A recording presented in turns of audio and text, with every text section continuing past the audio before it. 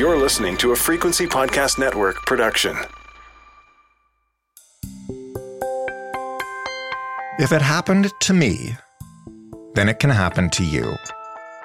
It's the approach of after-school specials and public service announcements. Forever. It doesn't get old because it works. Humans learn best through stories, through concrete examples rather than vague warnings. And when the person telling you the story is the absolute last person on the planet you would believe it could happen to, well, it drives the point home. See, most of us, me included, we don't like to think of ourselves as the type of people who would fall prey to phishing scams. Give out my login information, give out digits of my credit card number over the phone? Come on. You think I'm stupid? And then we get scammed. And when it happens, we don't talk about it because we're ashamed. And yeah, we feel stupid. This brings us back to the need for public service announcements. They can help reduce that stigma. They can help explain the inner workings of the scams that everyone, yes, everyone, can fall for. And they can help us all be better prepared for an online world that can, increasingly, seem like one giant fraud attempt. Our guest today, he is one of the world's leading experts on technology, on the internet, on information security, and all of that. And a while ago, he got totally and thoroughly robbed by a scammer.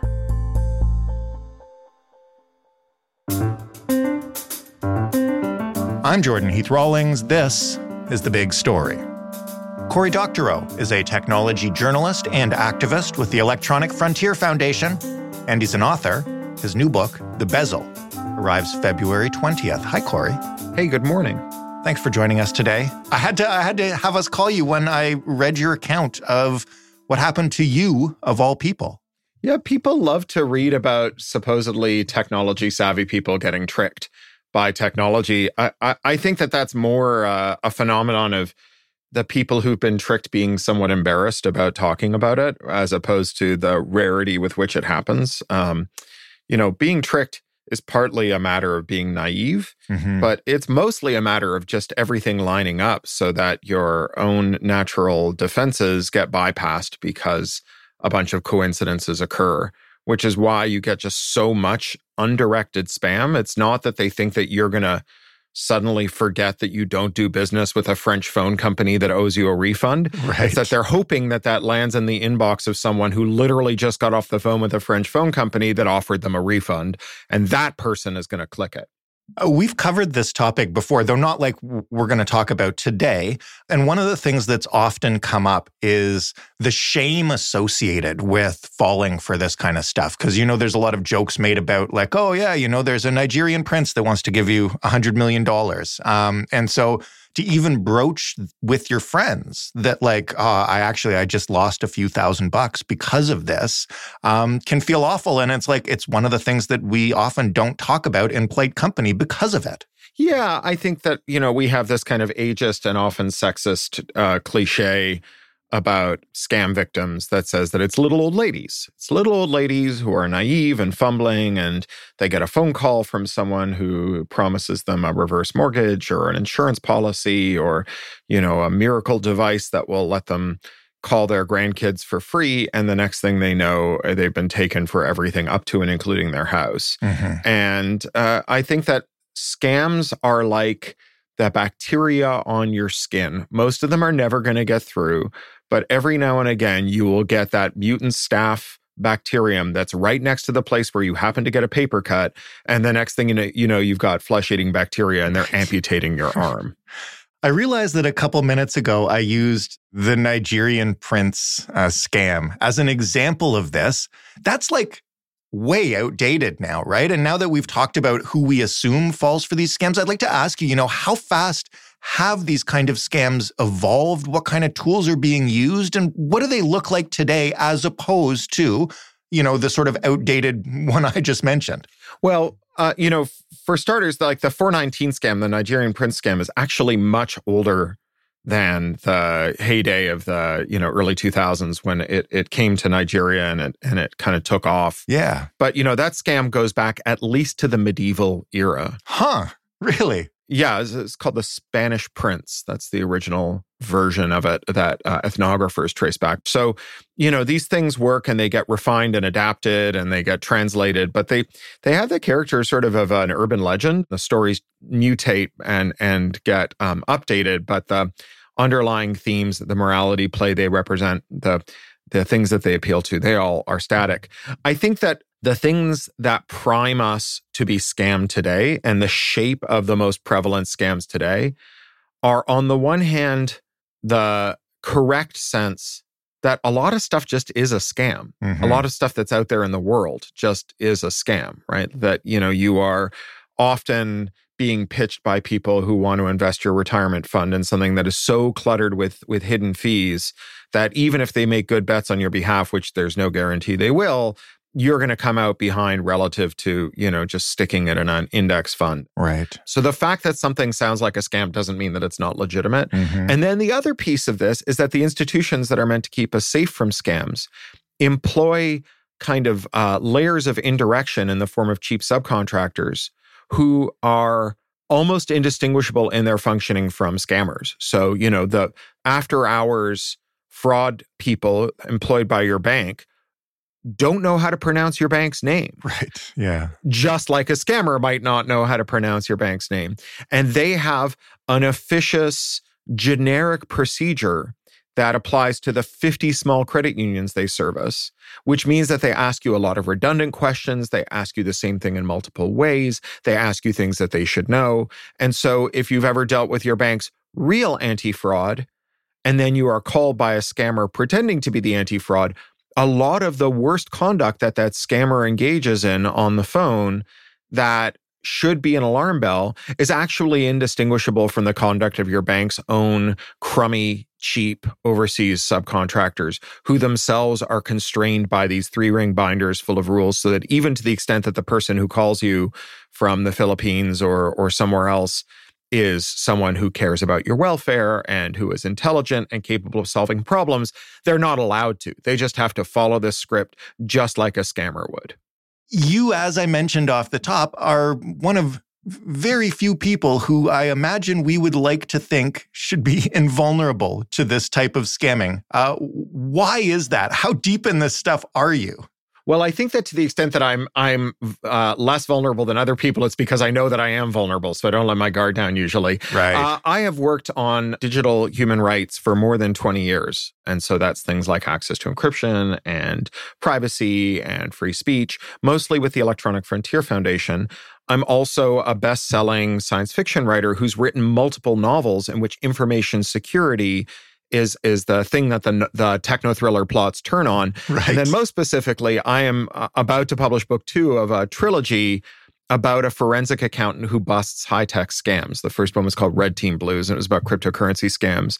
And the next one is The Bezel, and it's about both petty grifts, people who cold call you, and giant ones like real estate investment trusts and people who are given a license to take over state prison systems and then use scammy technology to extort money from the families of people who are incarcerated. All of these are real, and they are drawn from my decades of experience and fury with both the scams that are pulled and the impunity for the scammers.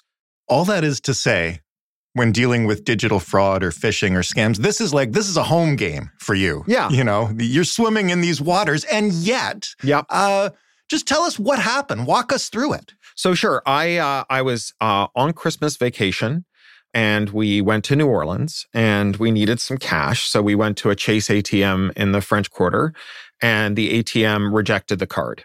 And it wasn't clear whether that was because the ATM was malfunctioning or there's a problem with the bank. But we were on holiday, so I thought, I'll just try it at the next ATM before I call the bank. So we get to another ATM. This one's for a credit union. And I bank with a one-branch credit union. So using that Chase ATM would have been expensive. Most of the credit unions actually have reciprocity agreements. So I love using credit union ATMs. They're free. And so I used this one and I got some money up. Everything was fine. And then a couple of days later, we're getting ready to leave. My family were back at the place we were staying, and I went out for a last walk. So I'm out on my own, and I get a phone call with my bank's phone number.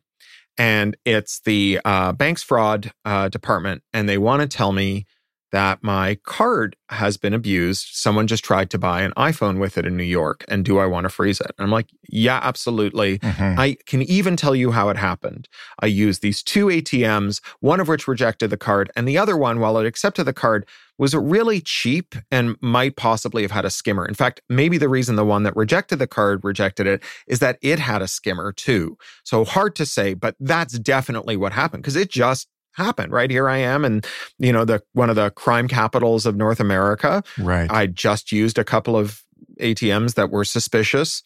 I rarely use this card, and now the card's been compromised. Sure. And my bank has called me. Of course, this is how it goes. So the guy starts taking information. He's taking all kinds of information, just like they did the last time my card was compromised. And it's going on and on and on. And I'm not even thinking about it because none of this is particularly invasive. Some of the questions that might be a little bit sus, like what's my date of birth or what's my email address? These are like matters of public record. You can go to Wikipedia and find out what town I live in. You can go to Wikipedia and find out my date of birth. And my email address has been public on the internet since, I think, 1997. So none of those things are state secrets. I don't think twice about giving him this information.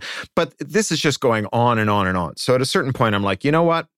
I got to go home and meet my family. We're going to go to the airport. Once I get through security, I'll call you back. And he's really frustrated. But I'm like, I'm sorry, this is not my problem. Like, I've given you everything you need to freeze the card, and I'll call you back later. So I go home, we get our suitcases, get in a cab, go to the airport. And on the way, we find out that there's a Boeing Supermax that just lost its door plug. And every Boeing Supermax in the sky has been grounded. So we get to the airport and it is chaos. Our flight is not a Boeing Supermax, but everyone who is booked on a Boeing Supermax is trying to get on our flight. Right. So instead of getting through security with a lot of time to spare and having a long time to call and deal with the bank, we get there with minutes to spare. I call the bank anyway, and I call the number that I had stored in my phone for after hours. With my bank. And it turns out that's the lost and stolen card, not the card fraud number. And they tell me card fraud is something handled in the branch and I should just go in on Monday if I've already frozen the card. So great. It's all good. Right. Sure. All sorted. So Monday I go in, I have a printout of the bad transactions. I'm processing the paperwork. The person I'm speaking to from the bank is visibly upset about this. And that she's like, we're a little credit union. Visa's going to go back to these merchants and try and decline these transactions retroactively. But if the merchant's disputed and Visa sides with the merchant, we have to eat this. And I say, you know what? Your outsourced fraud department, they're on the hook for this too. Because I told that guy to cancel my card. And all of this fraud happened on Sunday. I spoke to him on Saturday. And she goes, yeah, that's terrible. Let me go call our outsourced fraud people and check their records. She comes back and she says, they never called you. That was the scammer. And I start furiously going back through that conversation. What did I give that guy that would have let him rip me off? And I realized what it was. He hadn't asked for the last 4 digits of my credit card number. He'd asked for the last 7. And it varies from institution to institution, but with a credit union, the first 9 are going to be the same on virtually every card they issue. Which means that if you give them the last 7, you've given them the whole card number. And that's when I figure out what's going on. Now, look at all the ways that the stars aligned for this scammer. He called me right after I used some scammy ATMs. He called me when I was in a hurry and couldn't stay on the line long enough to maybe, pierce his patter. Right. He got me at a time where there was a, sort of once in a decade problem with Boeing aircraft. Although we're talking about Boeing, so maybe it's once a year problem with Boeing aircraft. I just didn't have the time to call back or poke around or see if there's some other way to contact my bank. Along with the fact that my little credit union does have these outsource firms, and these outsource firms aren't great. And my phone number, unlike my email address, unlike my place of residence, unlike my date of birth, my phone number is actually pretty secret. I pay for data broker removal. I typically don't give it out. If you Google my number, my name doesn't come up. If you Google my name, my number doesn't come up. Even if you're paying for data brokerage services, usually you can't get my number. And this guy called my number knowing what credit union I banked with. Right. And those two facts really made this quite convincing, all other things being equal as well. I got to speak to my bank's risk manager, and one of the things she told me is that lots of credit unions are being hit with this attack, and somehow the attackers know the phone numbers, banks, and names of credit union customers, and it's somewhere in their common supply chain. So they all use a small number of larger banks for SWIFT relaying services. A lot of them do business with Zelle, which is an instant payment and settlement service. Some of them are using these same outsourced anti-fraud. So, someone's leaking this other piece of information that acts as a pretty devastating convincer. Now, my guy actually called me back the following Friday, which was the Friday before the long weekend. Fridays before a long weekends are an amazing time to commit fraud because the bank's closed for like 3 days. You can go do a lot of fraud. Yeah. He calls me at 5:30 and says my card has been compromised again. So I start probing the guy. I'm like, hey, you know what? I'll call you back on that after hours number. Which one should I use? And he's like, no, Mr. Doctorow, you can't call back. Now that you know that you've been scammed, if you don't go through the whole security protocol with me, if those scammers run up any additional charges, we're going to bill you for them because you stood in the way of the bank addressing this security breach. Right. I hung up on him at one point. He called me back and I'm like, that's not a thing banks do. And so I just, hung up and blocked his number or went do not disturb rather, because he was calling from my bank's number. I didn't want to block it. The news cycle these days can be relentless.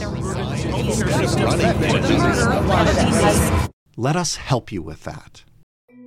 I'm Jordan Heath Rawlings, host of The Big Story, Canada's most interesting daily news podcast. Every day, we stop that news cycle in its tracks and examine one big story in depth, something that matters to Canadians. You can find The Big Story every morning for free at Frequency Podcast Network or wherever you get your podcasts. Find your frequency. Explain, because I know you've written about this, how that can happen with the concept of Swiss cheese security and how we might practice it in our own behaviors, not to make us immune from this, but to reduce the chances of all those right notes hitting. Yeah, so Swiss cheese security, it's a term from information security and other forms of security like aviation safety and so on, where you have a bunch of systems that overlap and one is supposed to correct for the defects in the other.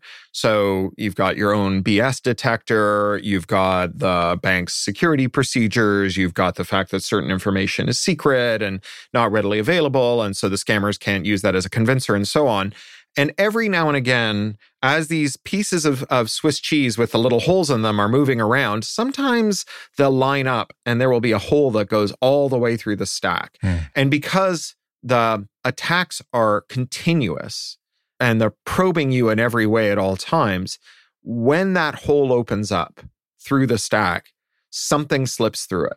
Now, it's important to understand that the point of Swiss cheese security analysis is not to say that if we just make the stack one layer thicker, we will solve the problem, right? We just need one more piece of Swiss cheese that will block the hole that would have otherwise gone all the way through, because some of these pieces of Swiss cheese themselves open up extra vulnerabilities, right? So the fact that my bank uses outsourced security that asks this routinized set of questions and so on made me more vulnerable, not less. And so adding another layer of Swiss cheese doesn't always make you more secure. It can leave you less secure.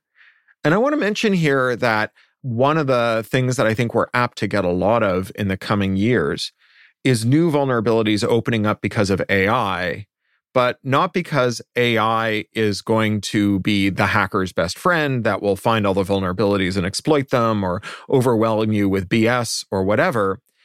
It's because your bank and the other institutions you use are going to fire human beings who are competent and whom you have a better chance of detecting fraud if someone impersonates them because you know them to be competent, with AI systems that are riddled with nonsense and defects. And that means that the bar that hackers or fraudsters have to hurdle in order to convince you that you are talking to your bank is going to get a lot lower because you are going to be more accustomed to dealing with incompetent, fumbling, repetitive, officious, unappealable processes that come out of the end of an AI. In other words, I don't think an AI is necessarily going to impersonate your bank. I think that the fraudster is going to impersonate your bank's AI. Are scammers gaining ground? Is security getting better? Is it an eternal balance? I think that the scammers have the upper hand because so much of our economy is grounded in scams. I think that in a world in which your right to sue can be confiscated by a binding arbitration waiver buried in a 20,000 word piece of fine print, and where, you have a person who was president of the United States who said that cheating on his taxes made him smart. Even the fact that online services maintain the fiction that because you continue to use them, you consent to being surveilled and having your data collected and shared and sold and weaponized against you. So I think that we really have groomed people to expect that large firms can act in ways that are absolutely indefensible. Just as that guy said when he called me up and said, if you don't continue talking to me, you will be on the hook for all the fraud that's committed. That's a pretty plausible thing to say. I mean, thankfully it's wrong, right? But it's a pretty plausible thing to say. So last question then. What does the average person do? What do they need to take away from this? And if all the world's a scam, is the only solution just to, keep your radar up at all times in every encounter? That sounds like a pretty shitty way to live. It is a terrible way to live. And, eternal vigilance is impossible.